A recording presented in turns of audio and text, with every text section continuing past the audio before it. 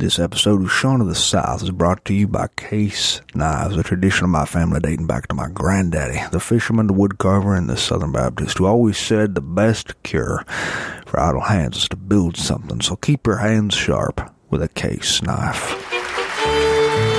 Hey, you're listening to Shaun of the South Live. That music here behind me is Cumberland County Line. Cumberland County Line. We all got together and started us a band. We'll make some easy money while we're traveling through the land. We traveled all around, Lord, we played in every town. Picking Lester, Bill, and Jimmy, Lord, how we love that sound.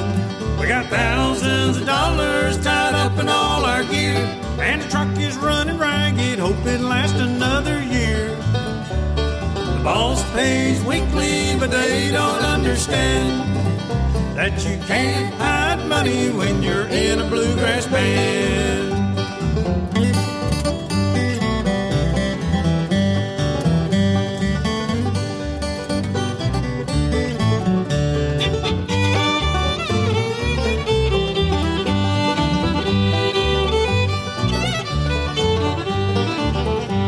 Everybody's on a budget, but they still want Richard's gas, and they always have a better way to pay without the cash.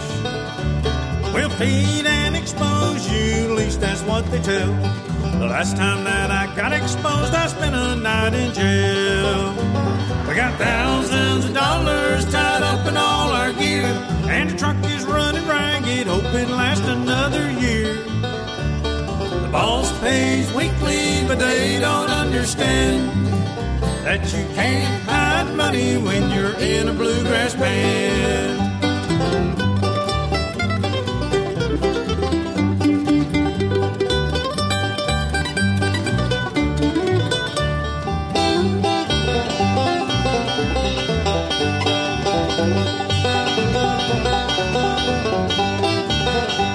We're making us a CD, we hope that you will buy. Cause the folks that loaned us money, well, they want it back on time. We got to play in Nashville, they treated us just fine. It was Nashville, North Carolina, but man, we had a time. We got thousands of dollars tied up in all our gear, and the truck is running ragged, hope it lasts another year. The boss pays weekly, but they don't understand. Very weakly. That you can't hide money when you're in a bluegrass band. No, you can't hide money when you're in a bluegrass band.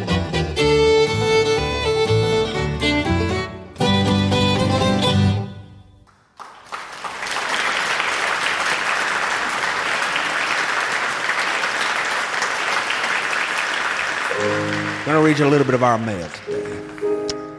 Amber in Coleman, Alabama writes, Dear Shaun, I thought you should know that Conecuh sausage is on special at Warehouse Grocery here in Coleman, Alabama.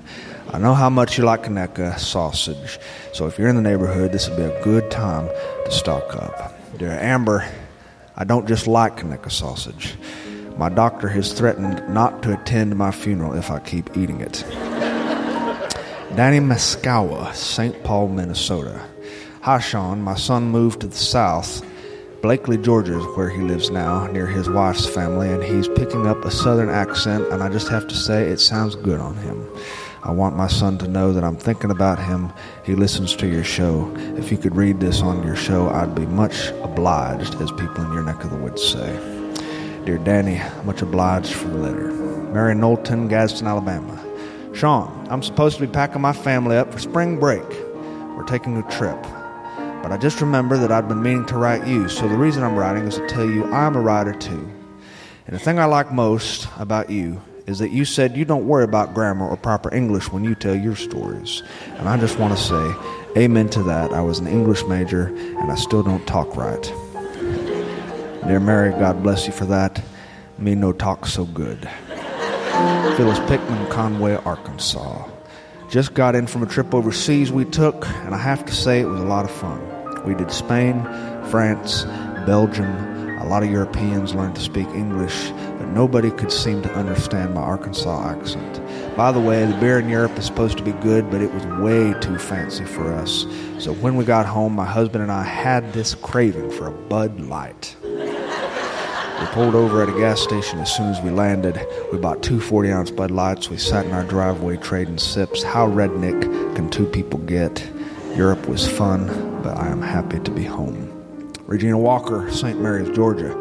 Sean, my son, has learned to eat sardines because his father taught him to do it. And now for lunch every day, he wants a sardine sandwich, just like his dad. For the rest of the day, he goes around smelling disgusting. He's 15 and he's starting to get interested in girls, but you can't impress a girl when you smell like sardines. Sylvia McDonald, Henderson, Tennessee. My husband snores at night, and he's been keeping me up for a very long time. I wear earplugs, but it does me no good. Finally, I called his doctor, who told me about a mouthpiece that helps with snoring. My husband just wouldn't do it. So the doctor told me about an old school trick. He said, tape a tennis ball to your husband's lower back. That way he won't roll onto his back to snore. But my husband wouldn't do that either. He refused, so when he fell asleep one night, I tried to suffocate him with a pillow. I took him as close to death as possible, and when he woke up gasping for air, he could see that crazy look in my eye. And now he uses that special mouthpiece. Sugar Bear Jennings, Hueytown, Alabama. My mother decided to go for a jog in her hometown when the doctor told her that her cholesterol was too high. Now, she'd never done anything like this before. She's not an exerciser, but she bought some workout gear at Target, and she went running for 20 minutes. In that time, she had 6 people pull over to ask if she needed a ride somewhere. Small towns, man. You just can't beat them. Dear Sugar Bear, I would agree with that wholeheartedly. Wanda Tillerman, Oklahoma City, Oklahoma. My daughter just met a man who I believe is going to be her forever partner. He asked for her hand in marriage the other day, and we are overjoyed. My daughter had a rough childhood. She had childhood cancer, but has been in remission for 10 years. Now I get to see the days that I wondered if I'd ever see when she was in her hospital bed as a 5-year-old. The day she gets to know what it means to be married. I would be so happy if you would read this on the show to my daughter. Dear Wanda, consider it done. Byron Manicola, Decatur, Georgia. We just bought my kids a new dog, and it has been a wild ride. Just got home from work yesterday to see that my bed has been used as a restroom by this dog. And he's chewed up my favorite pillow. The vet told us it was probably because he liked the smell of my hair. How gross is that? Winona Fuller, Clarksville, Tennessee. Hey, Sean, just wanted to see if I could get my letter read on your show. If you do, please tell my kids Lacey and Gade I said hello. Will do, Winona. Lacey and Gade, your mama says hello. Norma Fowlerson, Neosho, Missouri. We have decided to celebrate Christmas in April this year since my son is relocating to take a job in New York City. We are so proud of him. This is a huge move for him, so we won't see him for the holidays. We've decided instead to decorate the whole house for spring break, and we're going to do Christmas early just for him. I love you, Norman Jr. I am so proud of you, son. I am so proud of you. I am so proud of you too, Norman Jr., and that is Letters from Our Listeners. Let's have another tune from Cumberland County Live. 1, 2, 3, 4.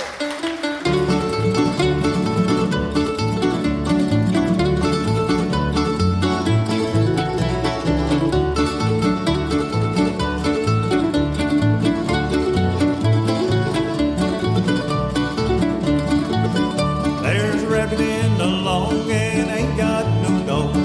How will I get him my nose? Figure it out. I'll get me a briar and I'll twist in his hair. That's how I'll get him I know. I know. Yes, I know. Yes, I know. That's how I'll get him I know. I'll get me a briar and I'll twist in his hair. That's how I'll get him I know.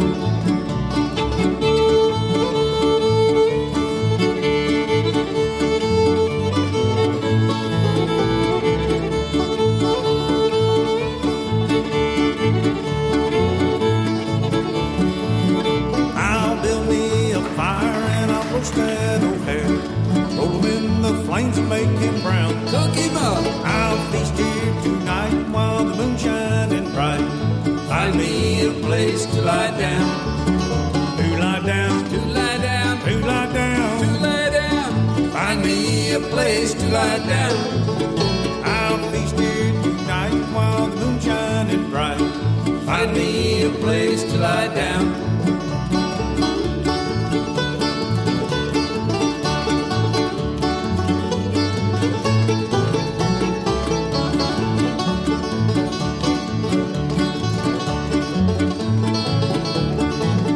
I'm going down that track with chicken on my back. Soles on my shoes are nearly gone. Orange slap out. Just a little ways ahead, there's an old farmer's shed. That's where I'll rest my weary bones. My weary bones, Sword, my weary bones. aching back. That's where I'll rest my weary bones. Just a little ways ahead, there's an old farmer's shed. That's where I'll rest my weary bones.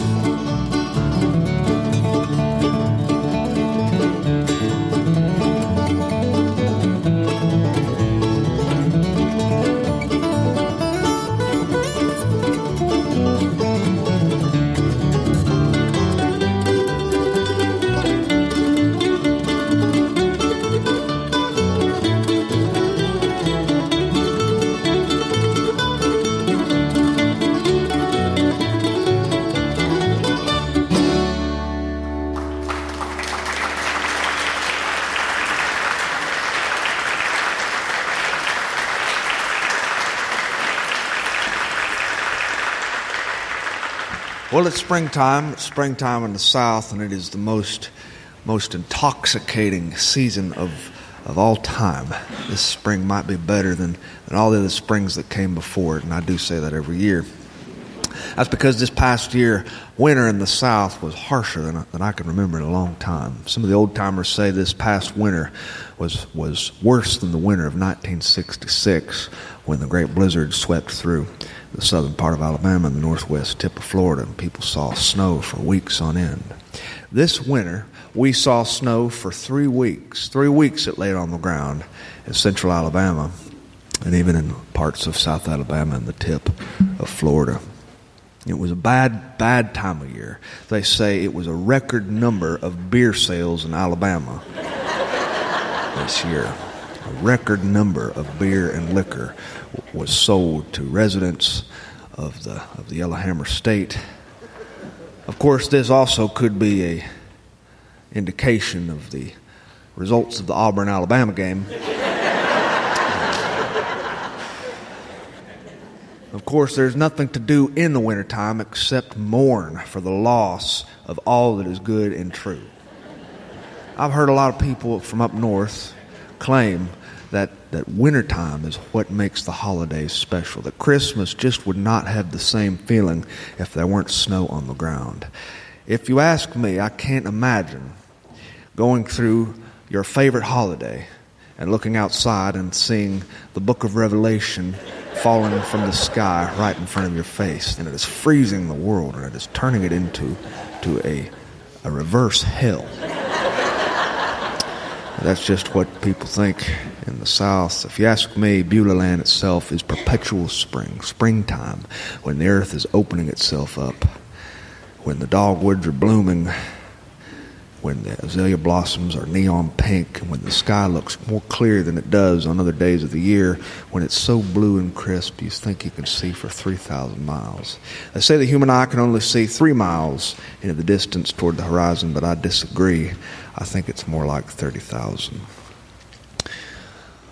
Husbands and wives, they have a hard time finding a middle ground and learning how to agree during the wintertime. And so they fuss and they fight. And during the spring, this all kind of comes to a head. It all has to purge itself so that people can remember why they got married in the first place and get along. And this is why weddings are often conducted in the spring and the summers. My wife and I decided that we had our fill of winter, and when the springtime came one year, we decided that we would take a road trip. We were watching our brown console television in our apartment one night, and I had gotten this television out of a junk pile on the side of the road. I've been driving home and I saw this television, a big console television, brown wood, and there was a lamp next to it and a lava lamp and various used containers of cat litter. My friend Chubbs and I picked this thing up. It weighed roughly 7 million pounds, placed it into the back of my truck, and drove it to our little one-bedroom apartment. Our apartment at the time was smaller than a bread box. My wife and I had a small apartment with a window unit AC that only worked on days of the week that had an O in them. And my wife saw Chubbs and me moving this TV up the steps. Chubbs looked like he was about to have a hernia in a very vulnerable region of his body. Rolled it into the living room, which was also our den, which was also our kitchen, which was also our bedroom. And my wife said, "What are you doing? That thing is bigger than anything we got in this apartment." And of course, she was right. But a man has an innate desire, a primal urge for a big television. My wife said, "That thing is old. Where's the channel changer?" Well, I reminded my wife that America was suffering an obesity epidemic. And a lot of this could be blamed on lack of a channel changer. So I explained this to her, that we would be increasing our cardio activity by standing and changing the channel, just like we did in the old days. In the old days, I would sit in the den while my grandfather watched television, and he would position me right near the dial of his console television. And whenever he would call my name and tell me to change the channel, I would change it. I was my grandfather's remote control. My wife and I watched this television. She grew to like it. She grew not to mind the brown wood or the smell of cat urine, which had been absorbed into the wood. One night we were watching television, and there was a documentary on a endless yard sale, they called it. The endless yard sale. The Highway 127 yard sale is a 700-mile junk extravaganza which stretches from Gadsden, Alabama, all the way up to the crotch of Godless, Michigan. My wife looked at me and she said, "I want to go on that yard sale. I want to go on that yard sale." We had an old Oldsmobile, which I'd inherited from my mother-in-law. It was the color of green. A color of green they stopped manufacturing once the final generation who wanted that color of green died off. And this thing was about as big as a Hardee's. You could get lost in the floorboards. It was a big, clunky car, but it was like driving a Sherman tank down the highway. It wasn't exactly the car that I would have chosen for my image, but when you're a newlywed, you just sort of inherit things your family has passed down to you, and you don't say anything about it. You just accept it with a smile. And every time I would drive through traffic, my head would not reach above the steering wheel, and people would look at me and they would point and they would laugh. Loaded up that car, my wife and I, with everything we would need for this trip. And in the old days before the internet, it feels like the internet came upon us rather quickly. There was a time when you went on a trip, you simply got in the car with a Rand McNally map that folded up, and then you drove and you drove and you looked for signs along the way. When you got lost, you stopped at a gas station and you walked inside, and you hoped that you would see a man standing behind the counter with a big wad of something in his lower lip, because that meant he knew the place and he knew the area well. If he didn't have a wad in his lower lip, chances of him knowing the area very well were slim. And when you got tired and you needed a place to rest, you looked on the sides of the highway for signs, tall signs advertising hotels. Or if you were in a small town, you looked for motor inns, and you looked for that blinking neon light that said vacancy or no vacancy. This world has gotten awful modern. I don't see many vacancy, no vacancy signs left. Today, people book their rooms on the internet. They can book room service 7 months in advance. They can order the mushroom burger with slices of texturized vegetable protein, bacon, and fried zucchini. My wife and I drove. We drove. We started our trip, and we headed toward Gadsden, Alabama. Gadsden's a wonderful town. The vendors who were selling at this endless yard sale were the kinds of vendors who you will find at flea markets. They sell things that you never knew you wanted. Things like John Wayne collectible memorabilia plates, which are not meant for eating, they're meant for hanging on your wall. Things like Elvis alarm clocks, where the lower half of Elvis's body vibrates upon the hour. There are Dale Earnhardt throw blankets for your sofa. There are men selling Chinese stars and samurai swords. I've never had much of a need for a Chinese star or a samurai sword. But these things are for sale. They're for sale along the side of the road. And we drove past these vendors, and we would stop and we would look. And I had little need for a pair of Richard Petty NASCAR certified nunchucks. There were men who were selling vegetables. They were selling vegetables from their own garden. They were selling big buckets, wood baskets of tomatoes, beefsteak tomatoes, and red heirloom tomatoes with purple stripes growing from the top and reaching all the way to the bottom. And whenever we passed a place like this, I would load up with so many vegetables, it was almost obscene. And my wife would say, "What are you going to do with all those tomatoes?" And I would take one tomato from the basket, and I would get a salt shaker. I would take a bite from the tomato, just like you would an apple, and I could eat an entire bushel of tomatoes. And let me tell you something. Tomatoes are extremely high in fiber. It's not a good idea to be trapped in the car eating dangerous amounts of fiber. And so we made a lot of stops. And I was able to see the insides of all sorts of gas stations. The first night we stopped in Mentone, Alabama. All of the places were busy. The hotels and the motor inns were to capacity. The 700-mile drunk extravaganza of the Highway 127 yard sale is a popular thing. And people come from all parts of the nation to ride that road, Highway 127. And so the hotels were stacked full of tourists who were buying Dale Earnhardt throw blankets. My wife and I were able to find lodging for the night in an old farm, a farmhouse, which had been built in 1911. We brought our luggage in. The old lady said, "I hope you don't mind cats." She owned approximately 145 cats. Against my better judgment, I paid her $100 for that room. I said, $100 is an awful lot to pay for a room like this. She said, "Supply and demand, honey. Supply and demand." The next morning I woke with 2 cats in my armpits, and the air conditioner was non-existent, and so my wife and I had slept with the windows open, and there was a donkey with his head pressed through the window looking right at me, chewing something. We packed our things and we kept on driving. I had not had a very good night's sleep that night on account of the 2 cats, which had embedded themselves in the tender spots of my body. But I was bound and determined to have a good time, so was my wife. We needed this yard sale and this fun trip to forget about the bitterness of winter which had come before. And so we drove, and our next night we pulled over in Melvine, and we found ourselves a place to stay, a motor inn. The motor inn had orange wallpaper, and it had orange carpet, but I believe at one time, maybe 20 years earlier, the orange wallpaper and the orange carpet had truly been white. The place smelled like a pot of collards.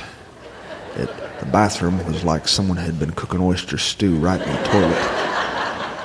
I slept on top of bath towels, and I covered myself with a sport jacket. I just could not bring myself to crawl underneath the covers. The next morning I was running off low on sleep, and we kept on driving in that Oldsmobile. And that was when I noticed my Oldsmobile was starting to have some problems. I pulled over at a gas station that had a service station next to it, right in Crosstown, Tennessee. The man looked at it. He was one of the men with a monosyllabic name embroidered on his chest like Bob, Al, or Phil, or Sam. He looked underneath the hood, and he knew exactly what it was, and he was able to fix it for a grand total of $1,000, and it only took half the day. Well, I didn't truly have $1,000 just to throw on a car part. and we had a long trip left ahead of us. My wife and I had discussed turning around. She said, "No, we're up this far. We're in Tennessee. We might as well keep going." And so right around Grimsley, Tennessee, we started to fuss just a little bit. We fussed mainly over the topic of the fondue pot my wife had bought back in Crosstown. Fondue pots, they're cosmic debris. They're cosmic trash floating around our universe. There was never any need for a fondue pot in the United States of America, and yet my wife decided that she needed a fondue pot to further enjoy her remaining years on this planet. And so we fussed and we fought, and my wife was sick of my face by Byrdstown. She said, "You got a smug little face, you know that?" And right around that time, I heard something snap underneath my hood. It was a loud popping sound, and I lost all control of the car. I was able to muscle it to the side of the highway. And my wife said a very ugly word, and she said it with my name attached to the end. We waited for a tow truck. It took a long time for that tow truck to get there, and when that tow truck got there, it was another man with a wad in his lower lip and a monosyllabic name on his chest. And he hooked our Oldsmobile up to his tow truck, and he pulled it through the town. He looked underneath the hood, and his first words were,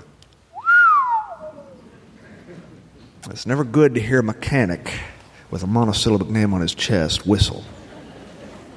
No, this means either two things.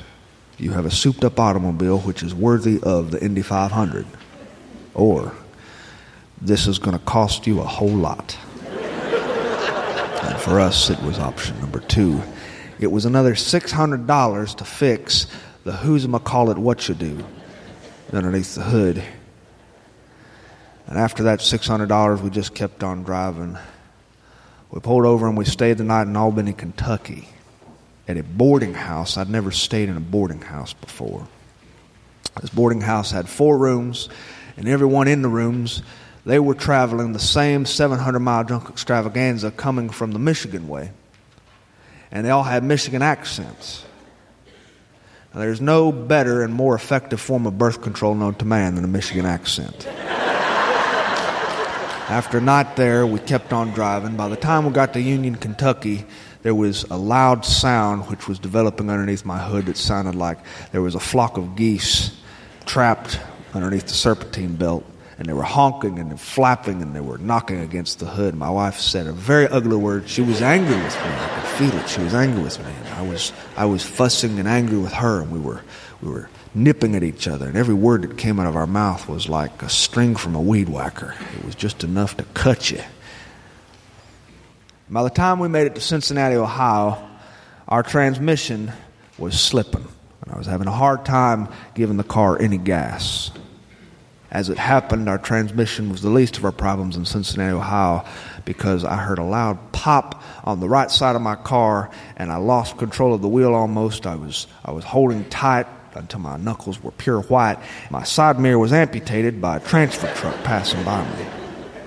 And I muscled us to the shoulder of the highway, and my wife stepped out to see the tire was completely gone, and we were riding on the hubcap.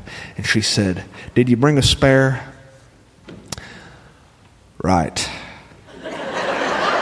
She said, "What kind of fool," and you can insert a few 4-letter words right here, "doesn't check to make sure he has a spare before he goes on a long-distance trip up to Ohio?" Well, that fool would be me, is the answer to that question. We were able to get that tire changed by a very kind motorist who had a donut tire in his trunk. And we were riding with a tire that was a little small for our car, and so the passenger side was leaning toward the pavement, and the other side of the car was up a little bit higher than it had once been. My wife was leaned against the window because of gravity. When we hit Hudson, Michigan, we were gimping along. It was one of the worst trips we had ever had in our entire existence. Anything that could have gone wrong did go wrong. It was the worst trip we'd ever had. But we had this spare tire, and that spare tire represented hope. It represented hope. And I was hopeful.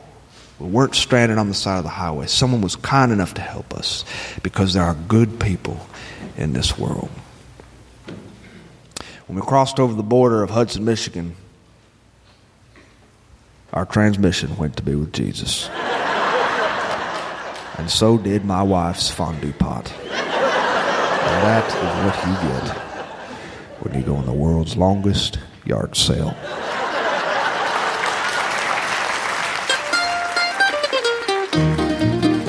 Thanks for listening to Sean of the South. I've been your host, Sean Dietrich, and it has been a real pleasure. That music here behind me is the Cumberland County Line Bluegrass Group from the Piedmont region, North Carolina, Fayetteville, North Carolina. Are the award winners of the 2017 Neuse River Music Festival Band Competition: Bob Phillips, Sheila Phillips, Rick Walton, Garland Johnson, and Gerald Bozarth. You can find out anything more about what they do at cclbluegrass.com or listen to the music on Spotify or CD Baby or any other online platform you can think of. Get you a pull of some Cumberland County Line Bluegrass. It will be well worth it. If you find anything more about what I do, you can visit SeanoftheSouth.com. And while you're there, I hope you drop me a line or send me your funniest story or send me just a letter to let me know how you're doing, because I love to hear from my friends. Speaking of friends, everybody complains about the weather, but nobody does anything about it. Adios. There ain't nobody gonna miss me when I'm gone. There ain't nobody gonna mourn me too long. Oh, won't you write these words on my headstone? There ain't nobody gonna miss me when I'm gone.